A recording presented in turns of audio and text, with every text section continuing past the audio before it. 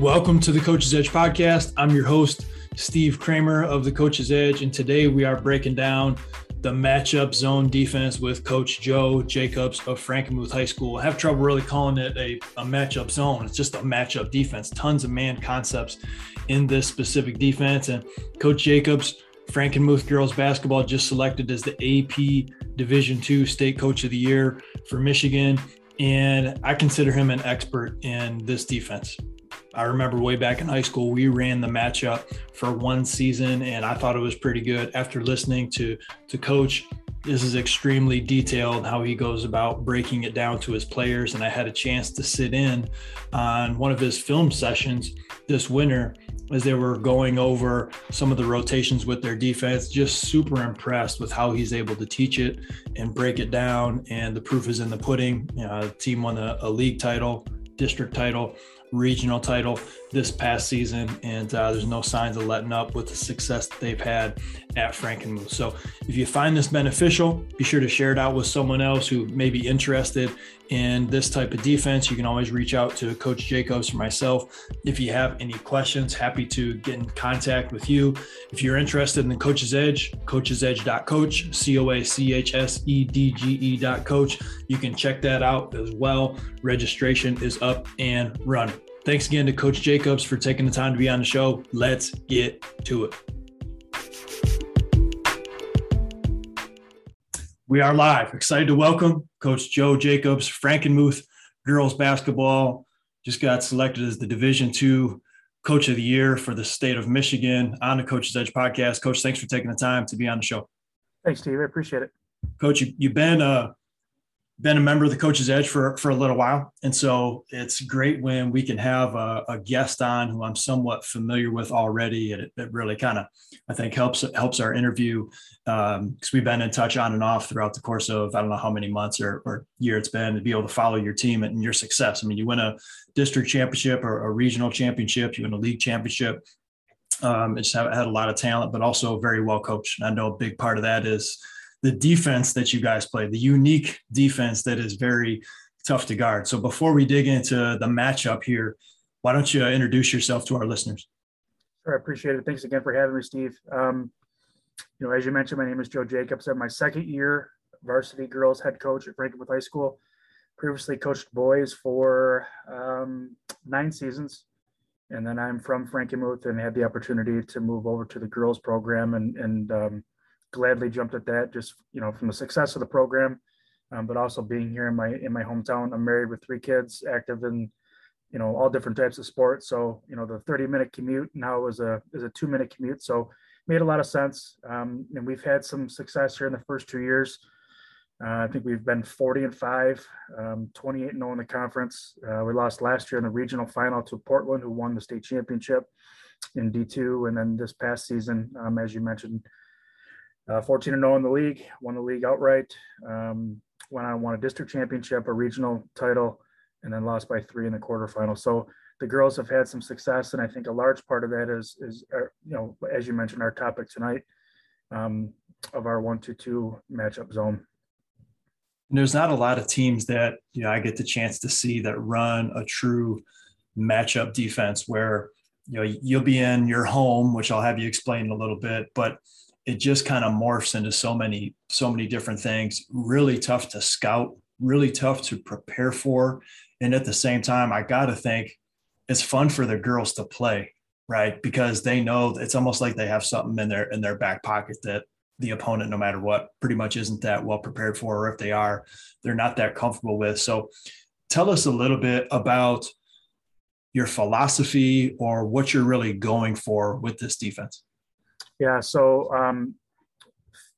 5 years ago, when I started coaching at Flushing, when I took over the boys program there was a gentleman there, Roger Solomon, who's helped us here the last 2 years, but he dabbled in this a little bit in the sense that, it was unique, as you mentioned earlier, and tough to scout, tough to prepare for. It's a zone with man principles. And it really takes away gaps. You're forcing teams to hit, with like all zones, there's spots that are open, that are tough to get to. And we'll talk about that throughout the segment, but We really liked, in the men's game, taking away gaps because, you have quick athletic kids that like to, to drive and create or drive and get to the rim. And so going to the girls' side, Roger and I had a long conversation. Do we think it would work well, for girls? And without question, and it's been the key to our success the first 2 years here. It's become a staple, and it will continue to be a staple. The kids really do enjoy it. They take a sense of pride in defending people. And I know it's kind of, old adage that you talk about, your best offense can be your defense. And it's really been our best offense. This year we held teams to 32 points a game. We had one team that scored 4, one team that scored 9. So we really, got used to it and really did a really nice job running it. What do you think you explained some already, but if you had to tell somebody, the 2 or 3 biggest benefits to it, what do you think those would be? Yeah, I think, in terms of rebounding, I think we could have been better this year, in that regard. But rebounding, you think of a zone, you think it's difficult to rebound when you're in a zone. But here, you think of your prototypical 1-2-2 or 3-2 defenses, you're always going to have, a point, and then, we can talk about this later too, but the point's always going to go opposite the shot and gather any long rebound. And then you have your 2 low post players and your 2 high post players that are going to umbrella, throughout the paint. So really you should rebound the ball well out of this. And we did, but I think we create a lot of steals, which then, garners into easy buckets on the other end. So layups are much more, they're higher percentage shots than, what you see in a lot of game today is a 3-point shot. So we really need to have an active point in our zone. We've had that. We've been fortunate the last 2 years to have 2 really good kids that, dig the ball out in gaps and don't allow penetration. So there's a lot of benefits to it. You can trap out of it. We can get into that here in a little bit too. There's a lot to it. So, and as I get more and more familiar, and the more film you watch, there's more wrinkles you can throw into it.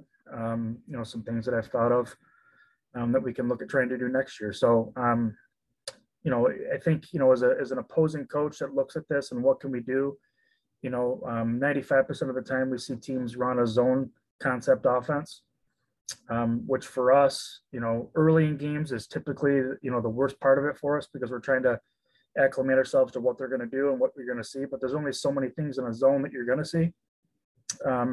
So once we get the hang of, what a team is going to run, it becomes easier for us.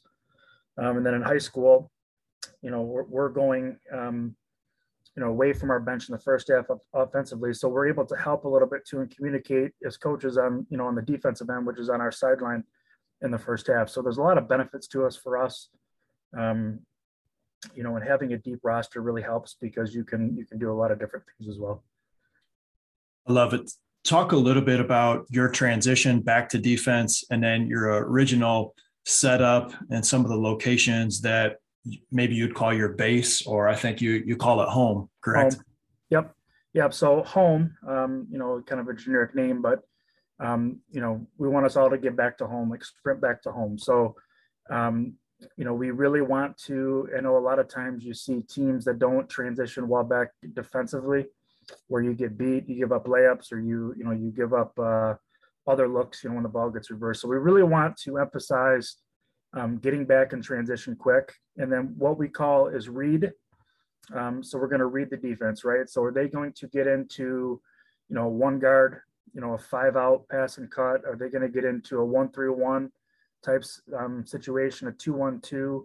Are they going to go to a 1-4? So we really want, the back end more than the top end to read it and to communicate. So you really need a good communicating teams that will communicate. The back end girls, hey to the point, Claire, who was our point, they're in a 2-guard front, you take ball, right? And so just the communication part, but we're going to have the girl top of the key. Generally speaking, that's where we're going to pick up the ball is at the top of the key. And then we're going to have, 4 feet in the paint. So, your top guard on the left, she's going to have a foot in the paint. You're going to have your right top guard, her foot's in the paint.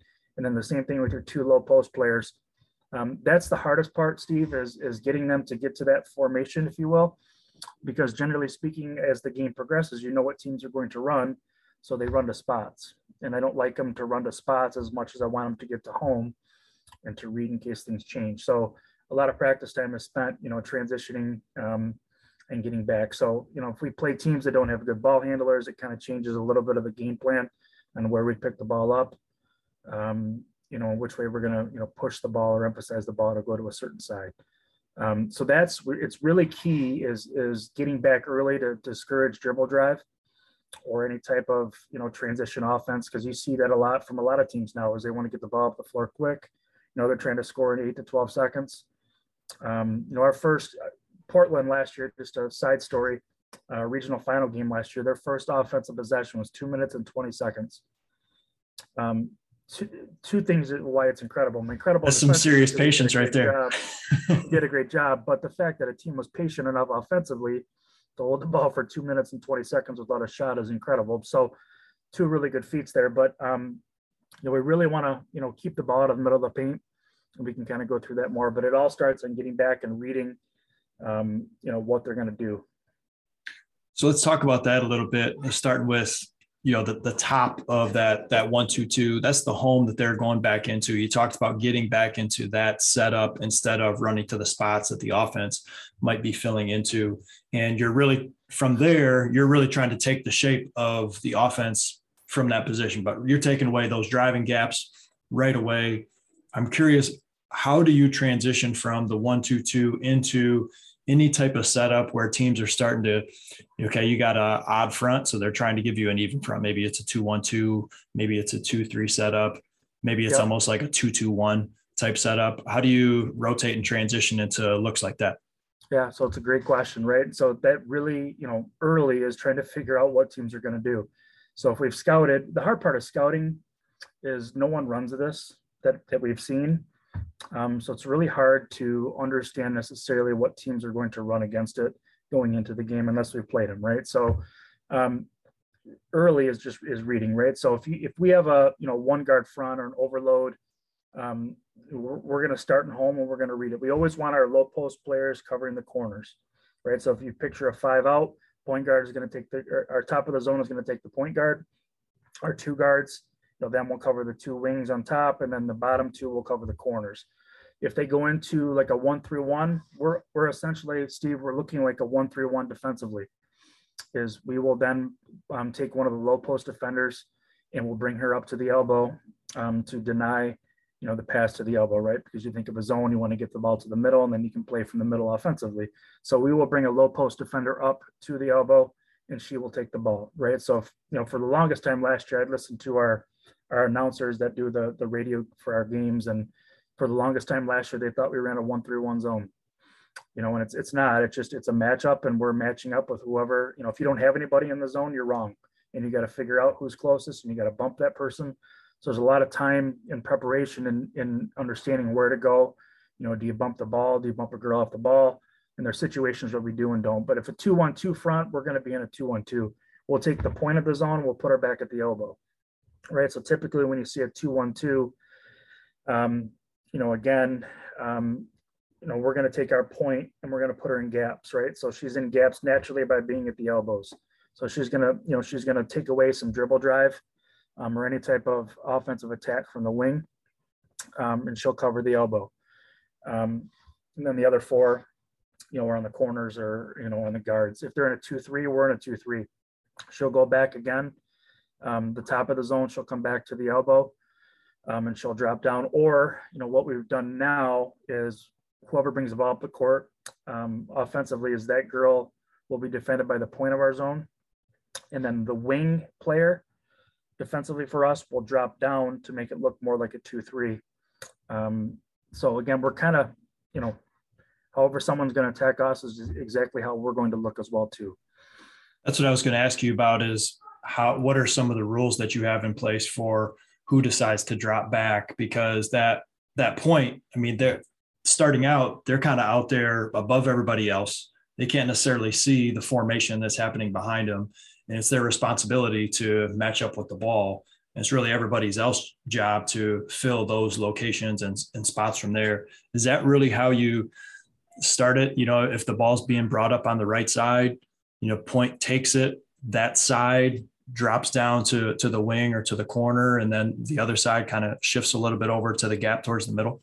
Exactly. So, again, you hit the nail on the head. I mean, communication is so key in this. I mean, it's big in everything in basketball, but even more so for us at home, because it's really hard for the top of the zone to see, because she has to turn and look to see what's going on. And then, by that time, maybe somebody's transitioning and you're too late. So 95% of the time is she's going to take the ball, right? So whoever, if they're in a 2-3, so you can imagine like a 2-3 offensive formation, 2 guards and, 3 girls down low, is you're going to then drop your wing player and move her down low.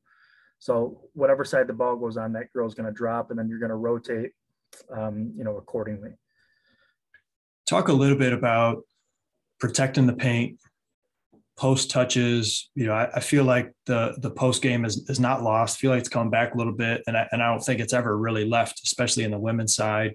And watch a lot of game film. Teams seem like the good girls basketball teams do a great job of hitting post cutters, flashing high post, low post, even getting it in and then kicking back out. What are some of the things that you do to stop those looks? Yeah. So, that's a great question. And I think it's ever changing, right? We're learning things. Cutters can really affect what we do if we don't see them, right? And so that's why it's so pertinent to be in gap help. We teach our post players on the bottom of the zone. So the 2 girls that are on the bottom, we teach them to play higher up towards the ball, where we're going to try, first and foremost, so you picture 2 girls offensively on each block, right? 1 on each block, is we're going to put our post players in front of them when the ball is being brought up the court. We feel like it's really difficult to throw lob to the post, especially from the top, because we're going to pressure the ball first and foremost, right? So, but what that also does is it takes away cutters, because they're playing higher. Now, if they're playing lower and they're trying to, half front or 3/4 front, they don't see cutters because they're looking at the ball and they're trying to defend. So first and foremost, those girls will play on top of the ball. If the ball goes to a wing, if the ball is being dribbled down the right side and the ball's driven to a wing in the post, we're going to front from the baseline, where we can then have gap help or help from, the point necessarily, right? So we're always going to front from the baseline to try and make them throw the ball back to the middle of the floor.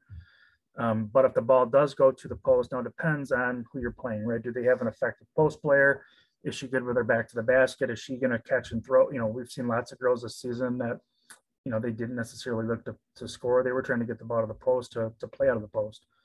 So, understanding those types of philosophies. But if we want to dig the ball out on first dribble, unless we have a real dominant post player, we're going to immediately double on the pass and force the ball back to the wing. So it just depends on where it comes from and who's going to double. A lot of that's just a scouting report thing. I don't know that there's a wrong answer necessarily, but the big problem we had this year, and it's on me, is we didn't do a real good job of digging the ball to the post. If we dug it out, we were fully committing by throwing both shoulders to the girl with the ball. We lost track of who we had previously who threw the pass, right? So just teaching the fundamentals of digging out with not turning your shoulders, knowing where your defender or where your offensive player is, and then always have to be in gap. So, girls halfway through last season, like, Coach, why can't we play man? Let's play man to man. Really this is man to man, right? You're in gap help. It's a lot like a pack line defense. There's a lot of similarities there, where you're in help, right? You're forcing skip passes, you're taking away drives, you're taking away lanes.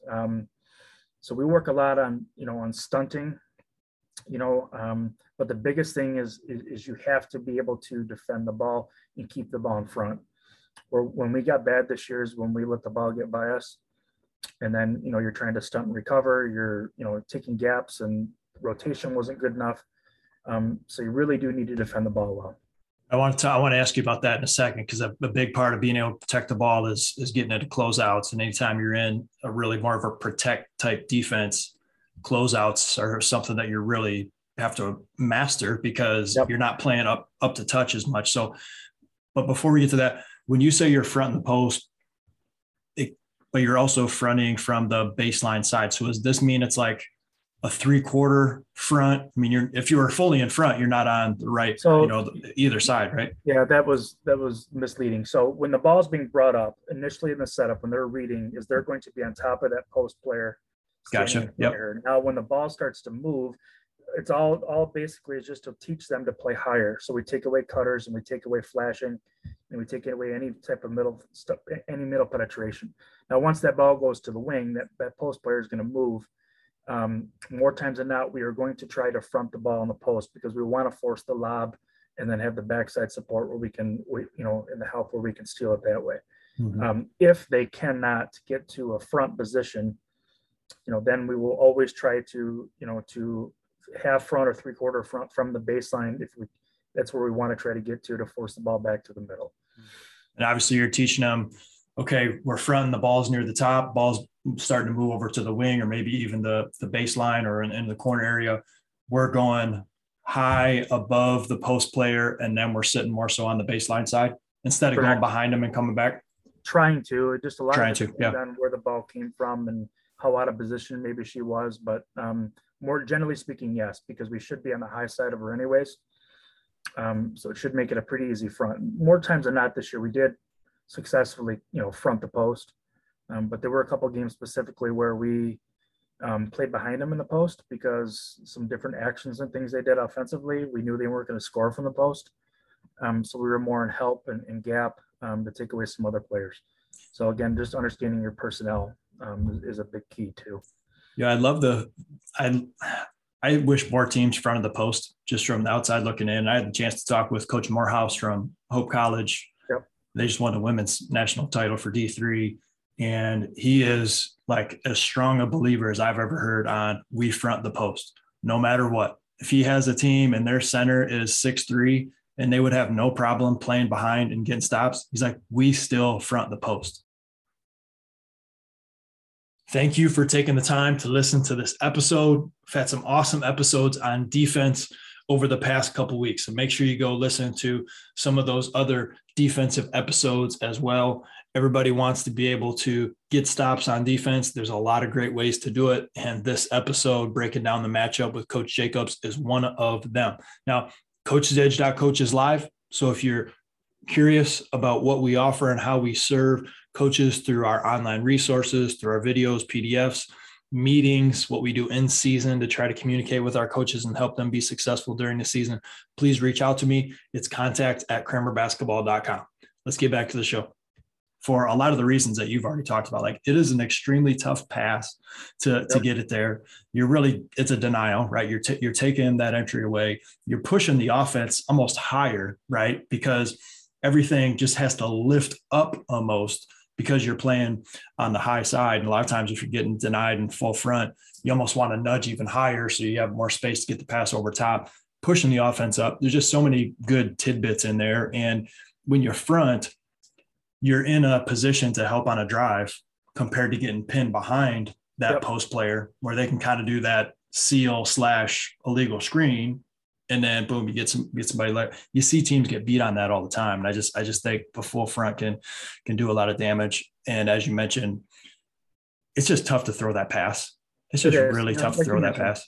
Ball pressure. I mean, if you're applying ball pressure and you're trying to throw a lob over top of somebody with someone in your face, that's a difficult pass. If you make the pass and they score, chances are you're not going to do it very often. And we tip our cap and we try and transition back offensively. The big thing with playing our defenders on top in a zone, the susceptible area to this zone in particular is the corner, right? And as years, I think back to like 10 years ago, teams didn't necessarily shoot the three as well as teams shoot the three now, right? So now you're getting girls that are catching and shooting, or even boys for that matter, that are catching and shooting threes effectively from corners. And that's the hardest part for us, is to cover corners.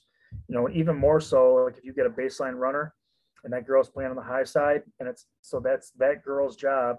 So imagine, girl on low block, we're fronting her, and then you get a baseline runner. Well, that girl that's on that block needs to take her, and everyone needs to bump to the next spot. So if she gets screened, we're in trouble.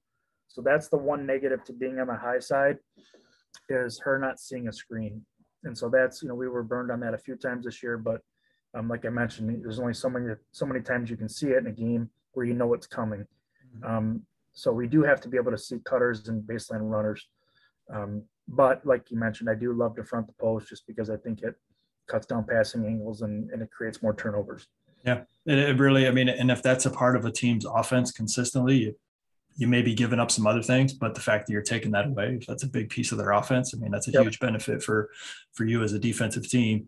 Let's talk about those tough closeout locations. You mentioned the corners, and anytime you guys are playing, really heavy, solid gap, protect, drive defense, you're going to have long closeouts, especially in the corners, as you mentioned. How do you go about training that? How do you go about practicing that? What are some of the things that you've worked on to make sure, hey, we're not getting beat as much as maybe another team who is running the same defense?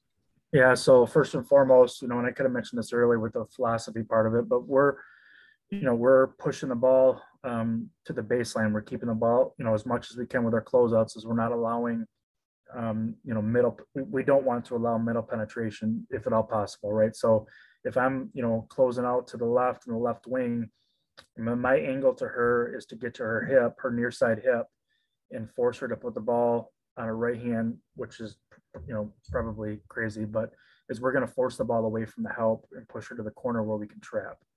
We want to take away, we don't want a banana close out. We want to close out, so if I'm closing out to my left, I want to get my left foot, splitting her legs to where we're going to force to the side. We close out. I've changed this over the years, and I am going to probably change it again at some point, but, 1 or 2 hand closeouts is right now last year we taught 2 hand closeouts, getting both hands high in the air, and sitting and getting into an athletic stance, and worked on kick steps, like a big first kick step when we close out, right? Is before we used to teach almost a drop step to where we could beat them to a spot. But I'm not a firm believer in that now, because I think offensive game is developing more so to where we can get beat when we do that. So we're trying to work on big first kick steps. I watched it at a coaching clinic this summer and kind of fell in love with it. And just, we worked on it this year a lot. Just a big first kick step, and it really brought the girls along. We didn't probably, really master it probably till about halfway or 3/4 of the season. But getting a big first step. But we don't want the ball to go baseline, right? And so that's the big thing, is beating people to the spot, cutting them off. We want to try and trap in corners when we can, depending on the team. But closeouts are vital, and we work on them daily. At least 5 to 10, maybe 15 minutes, depending on the day of the week. And if we have a game, we're following a game with our regimen. So it's vital. So closeouts from the wings. So if a post player, is covering the wing or the corner, we initially last year we taught them we're not going to give up the 3. So we're going to leave our feet. We're going to leave our feet and force them to drive where we have help. Now I've kind of just sat back and thought of statistically what makes sense.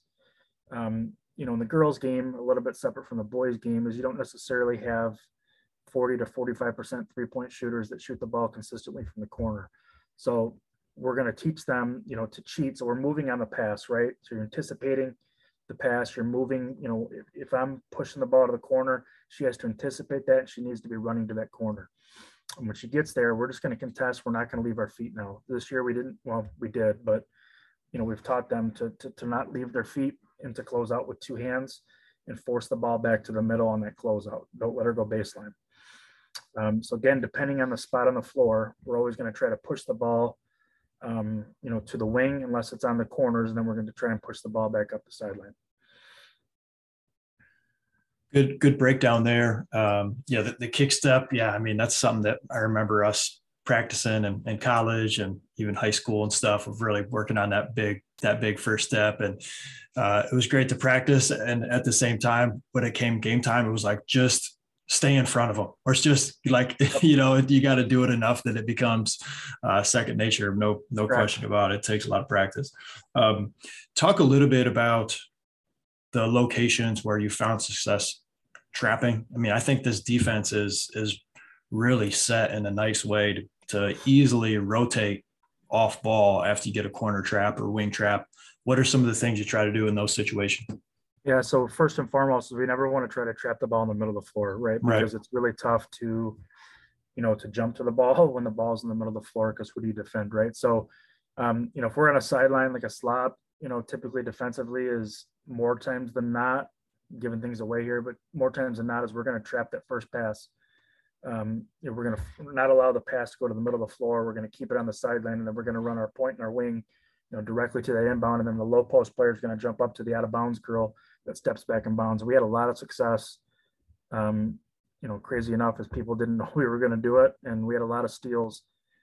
So the higher up, closer to half court, where the floor is more spaced out, and the athleticism that our girls had this year is we were able to trap and jump to the ball and force the skip, just not letting the ball get to the middle. Other success that we had this year, Steve, is, we played, I think at Saginaw Heritage, they had two really good guards, Zaire Mitchell and Lauren Gunn, two really good shooters, really good scorers. But they didn't necessarily have, the quality post players that we had. So what we said is we're going to make those girls beat us. Is when those girls caught, we're going to trap them. This is a second half adjustment. We're just going to trap them when they have the ball. Anytime they catch in the wing, we're going to trap and force them to get rid of the ball. Don't let her split it. Don't let them split you. And we had a lot of success with it. We were able to limit them in the second half, but you have weak players. You feel like, you've watched film and they're going to make they're not going to make a strong pass, or she doesn't like to have the ball in their hands when she gets pressured. All things you can watch via film. We'll trap her. We call it fire. So the girls, again, the communication piece of it, when they hear fire, we're going to fire, and then everyone's going to jump to the ball, and we're going to try and force skip passes away, from the trap. And we did have success. I don't know if this is getting a little bit off topic, but, we, next year more so than this year is we're going to have, some 3/4 court pressure, where we fall back into home, because we're going to have, the quicker athletes more so than we did this year, to where we're going to have to try and create some more pressure, defensively. But you can have some half court. We ended up putting a half court, 1-2-2 in, and then, once they made X amount of passes, you fall back into home. Where the ball gets to a certain spot on the floor is we're automatically back into home. But again, the communication piece, right? The back end has to tell the front end, home, home, home. So again, the communication part of it is really vital. But attitude in this defense is everything. I mean, they as bad as this sounds, is we want to hold people to 0 points, is have some self-pride. Someone scores on you, be upset about it. We really don't want to allow, people to score easily on us. So there's lots of places, Steve, that you can trap. One place, again, in the middle, if they're looking at like a 1-3-1 offensive setup, if the ball goes to the middle girl at the elbow, we will never trap there. We did that early in the season, especially last year. And then this season, our point would turn around and then she would trap. Then that point, her offensive player would slide to a side and she'd have a wide open catch and shoot. Right. So we want to trust that girl, that our post player that's up defending their post player, can defend her one-on-one. And it's tough to do, because you naturally want to, because we're teaching aggressiveness, is they naturally want to, pressure the ball. So anytime it's in the middle, we can double the post. As you mentioned earlier, if they don't have effective shooting, we can double the post, and force the ball back out to the wing. So I know you mentioned you watched our quarterfinal game with Ludington this year. Is they had two really good post players. We hadn't seen, a lot of good post players throughout the season this year. And they had two really good ones, two above average post players, but their 3-point shooting was not good. At least we didn't see, them being very effective, throughout film from the games we had. And we were effective, and we lost by 3. The score was 30-27, but defensively we did a really good job defending them and limiting them. So, again, you can be creative, Steve. A lot of different places to trap. It was a defensive clinic by both teams, to put it in a kind way. Both teams were defending their tails off on both sides. That is for sure. Talk a little bit about rebounding, right? Every coach, and you mentioned it just for a couple seconds in the very beginning. Every coach, one of the first thing that comes to mind when you're thinking any type of zone, any type of matchup, is how we're going to have trouble rebounding out of it, right? We're not totally matched up right away. What are some things that you found, a success, or things that you want to continue to improve on defensive rebounding the ball? Yeah. And so when I initially started running this, I shouldn't say we never taught rebounding. Um, but now we're getting to spots, right? And so, in a matchup, you're typically always going to have a man next to you. So we want to, let's say a shot comes up from one of the wings, right? So if our point girl, again, using the top of the zone, is down in a gap, if that shot's coming from the left wing, she's always getting to the free throw line and she's going to get any rebound that goes long. Okay, so that's first and foremost. She's always going to get opposite the ball and she's going to get anything that goes long. Again, statistics, I don't know who does this, but you play the game and coach the game, is that 67% of the shots that are missed go long, right? Or something crazy like that. So we, kind of threw this into play, like, hey, let's have her catch anything long. If her girl shoots the ball, we always want to get 4 in the paint. That's the first and foremost, is 4 girls in the paint. And we want to almost form an umbrella, to blanket, anybody that's going to crash offensively. If the point girls, if the point guard comes up and she shoots the top of the key 3, we changed the philosophy up this year, where we would say, hey, if you brought the ball up the court, Steve, and you turn and shot, I'm going to turn and box you out because I'm the top of the zone. Okay, but how many times necessarily does she get her rebound back? Right. And so the film that we watched, again, I don't know any statistics on this because I didn't do it, but more times than not is that girl's typically not following her shot. So we still taught her, okay, turn and look. If she's not coming, you're getting to the elbow again, and you're going to cover any long spot on either side. Our post players, okay, being on the bottom, typically they're your 2 best rebounders, is they're going to cover block and block, right? So depending on where they're at, is they're going to cover block and block. And then you're going to take your 2 wings and they're going to come inside, and cover inside from block to block. So your 2 post players on the block and your 2 wings inside of those 2 post players. And then you've got your point guard that's going to go long on either direction. I would tell you 1,000 times over, we didn't practice it enough. Especially last year with it being a COVID year, it was like an NBA schedule. You had a game, 1-day practice game. There was so many things to work on, especially not having an off season. And it was my first year with the team, and so many things this year. We worked on it, but not enough. I know that, it's kind of an old adage, but rebounding the ball is vital. I can think of several opportunities in the Ludington game in the quarterfinal where we gave up offensive rebounds and, second chance points. You mentioned, as you break down how you try to form this umbrella, I think it's really interesting because you're playing a matchup, right? So essentially this, compared to another more traditional zone, you actually are matched up with an individual person. Correct. But when that shot goes up, you're going back into more of that umbrella formation around those blocks, as you mentioned, and then your top player going high, weak side is definitely something that you got to practice, right? Because I just feel like human nature would be like, okay, who's the close person next to me? I just got to hit, that's kind of traditionally what we've all been taught, right? Yep. And one thing that we practice is, again, just kind of without a chalkboard here or video material, is if those post players get to the inside, okay, so the 2 wing players are going to look, okay, their first look, is their girl crashing. Okay, but it's almost a sense and a feel thing, right? If she's in the inside, I'm going to the outside. So you do have to practice it a ton, where there's several different drills that you can do to, try and master it, if you will. But, I don't know you ever will. But they have to read, again, is understand where people are at. And it's really important that while we wanted to get that point, the top of the zone, to be able to cover long, because you may not get a body on a body.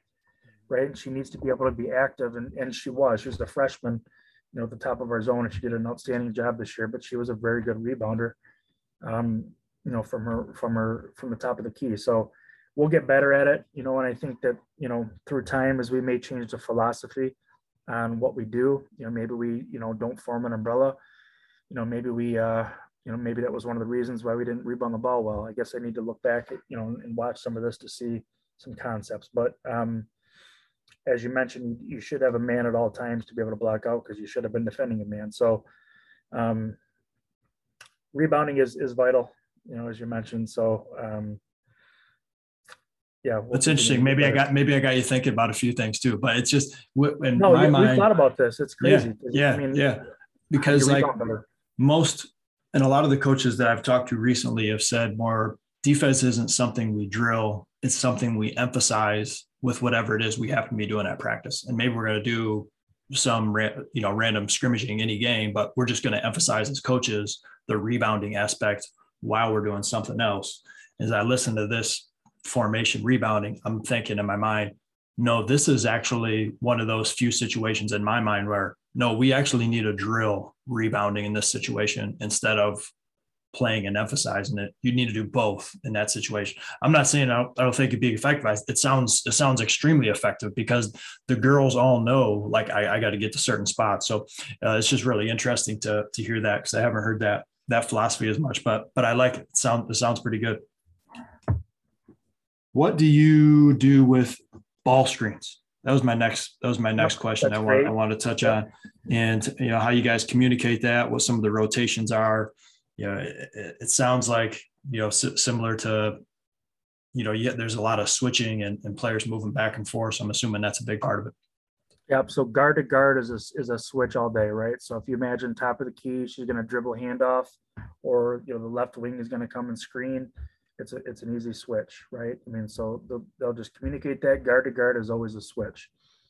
Again, depending on formation, if you get into a 1-3-1 or a 2-1-2, and that elbow girl is going to come up and screen, okay, as our post player that's up at the elbow has to come up and hedge, okay, and then we're teaching, we're going over screens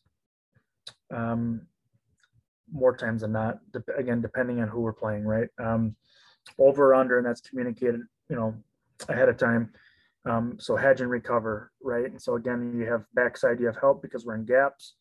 But where we had you have to have a person in the middle of that zone that's active. So if she comes up to the elbow, she has to be active, or he, because they have to see screens, right? You can't sit back and stare at the ball and you're looking for cutters and you're doing it. Like, you have to be locked in on that man, because ball screens can kill us. And a few times, we had a certain player up at the elbow and she wasn't covering ball screens, and they were getting penetration, and then we're trying to stunt, and then they're one pass and a three, we're scrambling, right? So later in the season we made a switch with personnel, and it worked out to be really effective. You can trap out of it. It's another situation where, again, maybe the ball is in the middle of the floor, but you can certainly trap out of it. Not an ideal situation, but again, depending on the caliber of player you're playing, it makes sense to look at trying to trap it. So we did that late in the season, had some success in our regional final game, just trapping the ball screens.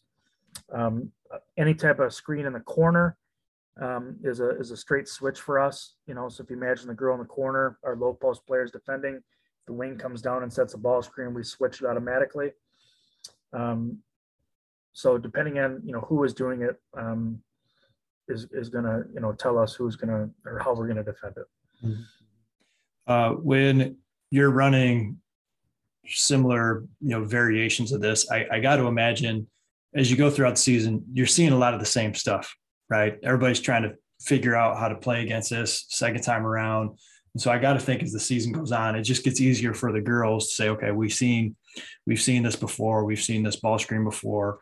I always felt like that was one of the benefits if a coach is playing any type of zone or matchup, is it seems like there's less options for the offense to throw at you. Yeah. And for me, I mean, again, and I can't speak for other coaches, but I watch a lot of film, right? So I feel like as a coach, the more prepared I can get the girls, in days before games or even the day of games. So if I hear a call or I know something they're going to run, again, the communication piece, right? So the girls know, hey, if you hear Michigan, this is what they're going to run, and she's going to come and screen. And so you just do your film work ahead of time. And so they know what we know what we're going to see.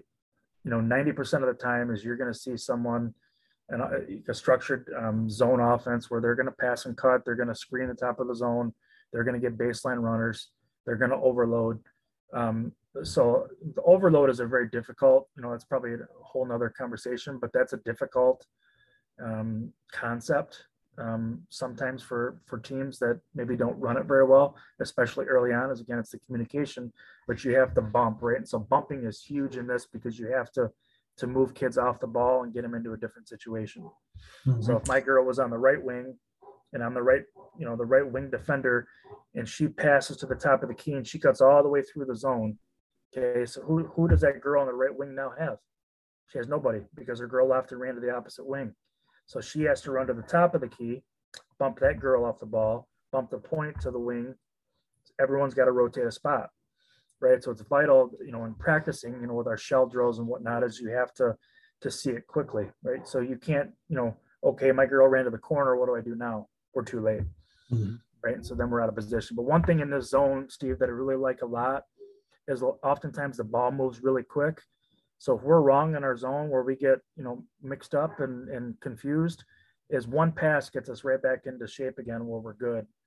So there's a lot of times the ball movement can help us get back and set up. So I don't know if that answered your question or not. And I also think just communication is huge. You mentioned it already, but communication takes up for so many mistakes. So, even if a girl doesn't necessarily move right when she's supposed to, if she's at least communicating where the player from her location is going to somebody else, there's a good chance if somebody's cutting through, they're probably going to try to get that player the ball at some point because they're going to a location that the coach wants them to go to, right? Yep. So even if you're communicating that to the next player, you're giving them a heads up, and I think that can cover up for a lot of mistakes when it comes to just the rotation piece. Maybe when a cutter vacates a certain location, I got to believe that as well. How far? I mean, this is really more pack line, protect based defense, but at the same time, you'll stretch this out. You'll go out to half court, and you really get after it. Is that something that you feel like you could do regardless of the personnel that you have? I'm just thinking in my mind. You think so? Okay. Because I'm just wondering if you're not the quickest team, maybe you'd want to keep packing it in. The downside of this, and we realized this a year ago in a game where a team got ahead of us and wanted to slow down, right? So if you're picking teams up at the top of the key, what's to say they can't sit at half court and hold the ball and right? So I'm like, you know what, we got to have things in place where we have to try and speed the game up. That's why I'm a big advocate of a shot clock. I hope it happens, and we would help our zone even more. This defense would be fantastic in a shot clock. So, yeah. But in reality now, without a shot clock, is that we have to be creative, especially if we get behind, right? Is what do we do to, to try and create, some turnovers or poor passes, or, how can we get back on the offensive end? So you can move up to half court. We would put, we put actually one of our post players. She was 6 foot. She's going to University of Michigan this year to be a rower. Very good basketball player, but we make a basket. We put her at the half court at the top, and then we were trying to force the ball up a sideline, and then where we were in safe or out, like safe is, we're just trying to slow it down, slow the tempo down in case teams are running up and down on us. If we ran out, it was more of, we're trying to trap out of it. We're trying to create some turnovers. We need something, right? So you can be creative in it. And then, like I mentioned earlier, 1 or 2 passes, or it gets to a spot on the floor and then you're out of it, you're back into home, right? So again, we didn't have the point of our zone at the top at half court. We had her on a wing. So again, I don't, looking back at that, was it super intelligent? I don't know. I mean, we created a district or regional final game against Swan Valley. I think we forced like 6 straight possessions of turnovers in that game off our half court pressure, something that they didn't really know we were going to do. We kind of saved it for when we needed it, and it turned out to be, successful. This year, I'm thinking of more, running and jumping style, full court. So I think we have players to do that, and then falling back into home once we get into half court or just in front of half court. So I think you can have different philosophies, right? I mean, you can have different principles, different, maybe you're going to force the ball to the middle and you're going to trap it. There's so many different things that you can do out of it, but I think it all boils down to, it's vital to have someone at the top of the zone that can keep the ball in front and can protect gaps. It's super, super, super important. And, you know, last year we had a senior that was really good at it. And this year we had a freshman who got really good at it. And, you know, the fortunate part is we get her for 3 more years. So, yeah, so I guess long-winded answer, but I think you can have different personnel in different spots. Sure. I'm debating one of our best rebounders this year was our leading scorer, who was a guard. I'm actually contemplating, we're losing 2 post players. We returned one that was injured, but I'm also debating on maybe putting her at the bottom of the zone because she rebounds the ball so well. Mm-hmm. And then she'll be able to cover corners easily because she's quicker. So there's some wrinkles, you know, and for anybody that's listening to them, and I can certainly leave my email address. I'm willing to share film, talk, communicate with anybody. I'm an advocate of this and would love to talk about it with anybody. So definitely would welcome sharing my information. I'll definitely put your contact info in the description below the podcast. You mentioned the run and jump. Make sure you guys listen to the Coach Campbell podcast. That's a pretty recent one as well, as he digs into, what they did at Croslex with the run and jump. Had a lot of success there as a program as well, using that defense. And I'm also a big advocate of that defense. You got the personnel do it. I love it. So you mentioned it's like an amoeba, really. I mean, you can use this, you can morph players, you can switch them around. It's a very versatile type defense. You talked about some of the personnel as far as the head of the snake in that original home or base defense, or that 1-2-2 setup. And that was one of my final questions that I had. Can you talk about the personnel needed at the different locations on the court to make this a great defense? Yeah. So and I don't know, like, I've been pretty blessed with athletic kids, since we've started running this. We talked about post players, and we've had post players that, essentially this year were wings for us offensively, and positionless basketball players, girls that can close out in the corner. If you've got a Shaquille O'Neal, it's going to be pretty tough for Shaquille O'Neal to cover a corner, right? And again, it's a bad analogy, but you get the point. I mean, you have to have athletic players that can cover spots. So if you're in help and you're trying to sprint to closeout, right? We called it organized chaos. I mean, we were best when we were chaotic, and that's really what we're trying to get teams, is to get out of rhythm. But you need the personnel that can do it, right? And I think that, stopping the ball, protecting gaps, and covering corners, it seems pretty simple, but it can be difficult based on your player and your roster. If your roster doesn't fit that, there were a couple times this year where we, changed up and went a little bit man to man, just based on some, subbing and some, maybe matchup problems that we may have, where we switched it up and went man, right? And teams didn't probably even recognize it, Steve, because, it really doesn't look a whole lot different unless someone runs baseline and she goes with her. So again, long-winded answer, but I think you just have to have athletic kids that can cover spots on floors and protect gaps. And, I know it sounds easy, but it's taken lots of practice. Kids have to buy into this, like I mentioned a year ago, like, hey, can we play man-to-man? Well, this really is man-to-man. You're in a zone and you have a man and you're in help. And you're playing man principles. Right. Yep. And you say, hey, just like in a man-to-man that fronts the post. Okay, we're going to front the post in this. A lot of the closeout concepts, a lot of the off-ball gap concepts are the same. Some of the tweaks, we're not running through with a cutter. Like we're talking it through. We're bumping people across in some of these situations. Maybe, some of those ball screens that you talked about earlier, those are going to look slightly different, but you're responsible to a player while you're in some of these locations, and you just got to communicate out of it and move out of it. And I think that's one of the reasons why it's such a tough defense to score on. I mean, your history playing the defense itself speaks for it. And if you're a coach listening, you're like, man, we don't have, that real big post player. Well, maybe it makes more sense to play this kind of defense then, because you can interchange some of these parts throughout the court, and you can still get out to the corners and guard. You can still bump people off, and you don't have to worry about, okay, we have a slower, bigger player in the post. They got to be responsible for the corner three. Maybe it's a good defense for you to try out as you're listening to this. You mentioned some of the cutting actions being maybe one of the most difficult things to guard. Is there anything you wanted to add on to that, or any other actions for coaches that want to try this out? Say, hey, keep an eye out for really practicing this specific area. Yeah, cutters is the biggest. I mean, cutters and pick and rolls, right? There's a lot you can do with both of those concepts, but cutters, I mean, same thing you would teach with, if you're going to pass the ball from the wing to the top of the key, as a defender, you're still jumping to the ball. You're taking away the face cut. You're not letting somebody cut in front of you, right? And so if your post players are playing higher, you're taking away that passing angle, right? So that was problematic for us early on. Quite honestly, is that we'd pass and then we turn and stare at the ball. The girl would cut in front. Our post players are playing low and simple basketball, right?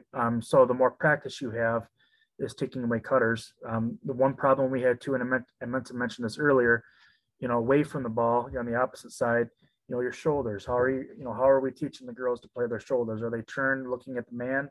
Are they turned looking at the ball?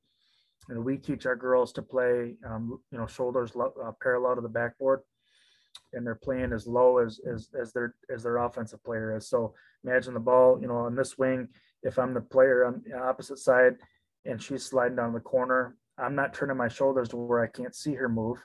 I'm dropping. I've got a foot in the paint, and my shoulders are parallel to the backboard. So we need to be able to see both, right? So play level with your offensive player. So pick and roll is something you need to work on. Again, depending on if it's guard to guard, if it's dribble handoffs, you start to see a lot of DHOs with offensive philosophies nowadays. We run it, some action off of that. It's a simple switch, right? Same thing as we treat dribble handoffs and pick and rolls the same. Again, just depends on the personnel. And I'm sure, the coaches that are listening to this can add their own twists and tweaks to these things depending on their own personnel and how you defend things. So those are the two biggest actions that hurt us. And also, we mentioned this earlier, the overload. Overloading aside, can hurt depending on how you're aligned and if we see it or not. If teams go 1-4 high, do you just I'm assuming you go wings wide, and you just kind of lift the baseline up a little bit and still stay between them and the basket? Yep. So points on the ball, two post players at the elbows, and then the two wings on the wings. Mm-hmm. And then, Midland Dow ran this against us this year. I mean, that was a tough game at our place. They ran probably the best offense against it, but they would try to set more. I can't think of the name of the screening action, but they would set more. They would try and screen our wings and then have post players come around. Yeah, they pin them. They try to pin them. Yeah. Yep. It wasn't a pin down, but they were. Right. You get the pin point. Them to the inside. So what we had to see is communication, right? So our post players, our post defenders needed to see those screens. So if I'm staring at the ball and not looking at action, I can't see what's going on, right? So we struggled with it, especially early on. But as the game, kept going on, as we were able to, what we ended up doing is adjusting the zone a little bit, and the guards played wider and took away, the screening action, and then they had to adjust what they were doing. So, again, as I mentioned, as the game starts, you're going to see things that maybe your team has never seen, right? So our coaching staff, as we watch early on, what are they doing, right? And so, maybe we diagram those things out. We can talk about it at halftime or a timeout, or if things get to a certain point where we need to address it, as we can call timeouts. But you're only going to see so many different actions, so many different things throughout the course of the game. And I love being in front of our bench defensively in the first half because we can communicate it with them. It's easier. Yeah, no question about that. It's fun. I didn't mean to interrupt you. Go ahead. No, I didn't have anything else to say. I just like myself sometimes. I'm more of an offensive minded guy, and as I've gotten older, I'm thinking more defense, I think, but I still go back to okay, if you're playing against this defense, and we ran this defense one year, my sophomore year of high school, I still remember it was matchup oriented as well. So not a ton of experience with it, but a little bit playing it. And I was just thinking of, Iverson type cuts coming along the foul line, different types of, 1-4 sets where maybe it's the bigs on the outside and they're trying to pinch in, and then you bring your shooters out to the wings, and really maybe that lifts up the baseline. So if you catch it on the wing, can you quick rip it and drive baseline, right? Because with this defense, you don't want to get beat baseline, right? Yep. And so just different types of things like that. You mentioned the 1-4, and if I'm a offensive minded coach, which sometimes I am, sometimes I'm not, I think that in a 1-4, you can get a lot of looks out of that because you're lifting everything up and Right. you're leaving essentially, the bottom half of the offensive end open, where if you can get the ball to a post player, not a horns look necessarily, but if you throw to a post player and you get a backdoor action, I mean, you're not going to score on it consistently, but one thing Midland Dow did against us is they throw to one post player and then the other post with X in front, and she would dive in front of our defender, Mm-hmm. and they were getting looks off that, right? Yeah. So we had to, learn to, then to bring our girls in tighter, so we take away those X cuts, right? So, Yeah. Again, ran it early on it and had success. So I like that concept. I mean, lifting everybody up and, trying to run some stuff off it that way. But I love it. I think our girls love it. They say they do. I don't know if they're just saying it because they want playing time, but it's really been effective for us, as long as we can rebound out of it. You rebound out of it, and you've obviously been effective out of it. Winning games is the true sign, and half the game is defense, and you've been limiting teams to very poor field goal percentages doing this defense, which has been really cool to see. And so, Coach, just congratulations on a really great and successful season. A couple things before we go. You've been a part of the Coach's Edge for a little while, and usually a couple times throughout the course of the year, I actually try to push it because most of the time I don't really push it. I just try to work with the coaches that are inside the membership, but we're coming up on one of those times a year. Can you talk about, some of the benefits of being a member of Coach's Edge, Coach? Yeah, certainly. I mean, so I'm when I study and I do these things, I'm a big video component. Like I'm not much of a reader per se, as much as I am. I'm a visual person where I need to look at things and learn from videos. I use YouTube a lot, which is crazy, but I use a lot of the videos on the Coach's Edge where, you've sent these things out. I don't remember what day of the week, but I always look forward to them coming because there's always a concept or something that, late game situations or, I can't think of anything off the top of my mind right now, but so many different positive attributes that maybe you don't think about as a coach. Right. And I think if you're not thinking about things, other coaches are, and then, you're at a disadvantage. So I really like being a part of this coaching group from the standpoint is I need to do it more.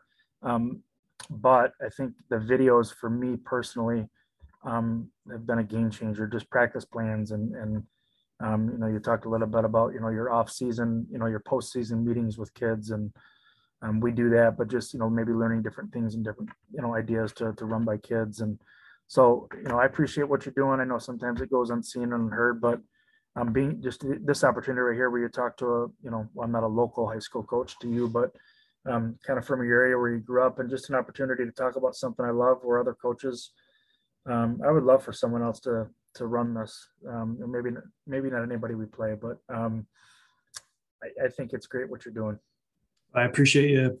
Appreciate the kind words. We're excited to have you as a part of the program and continue to try to help you little by little with the video or whatever it is. We certainly have a lot of videos within the Coach's Edge membership, and so it's good to see that they're being put to use.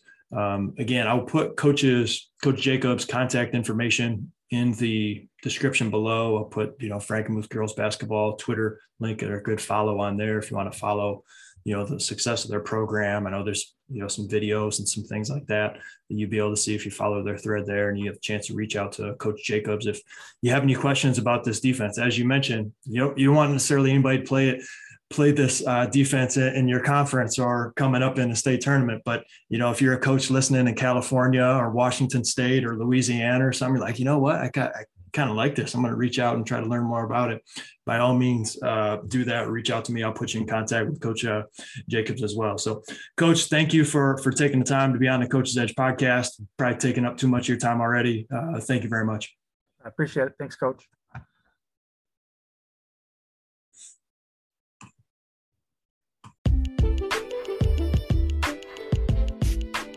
I told you it was detailed.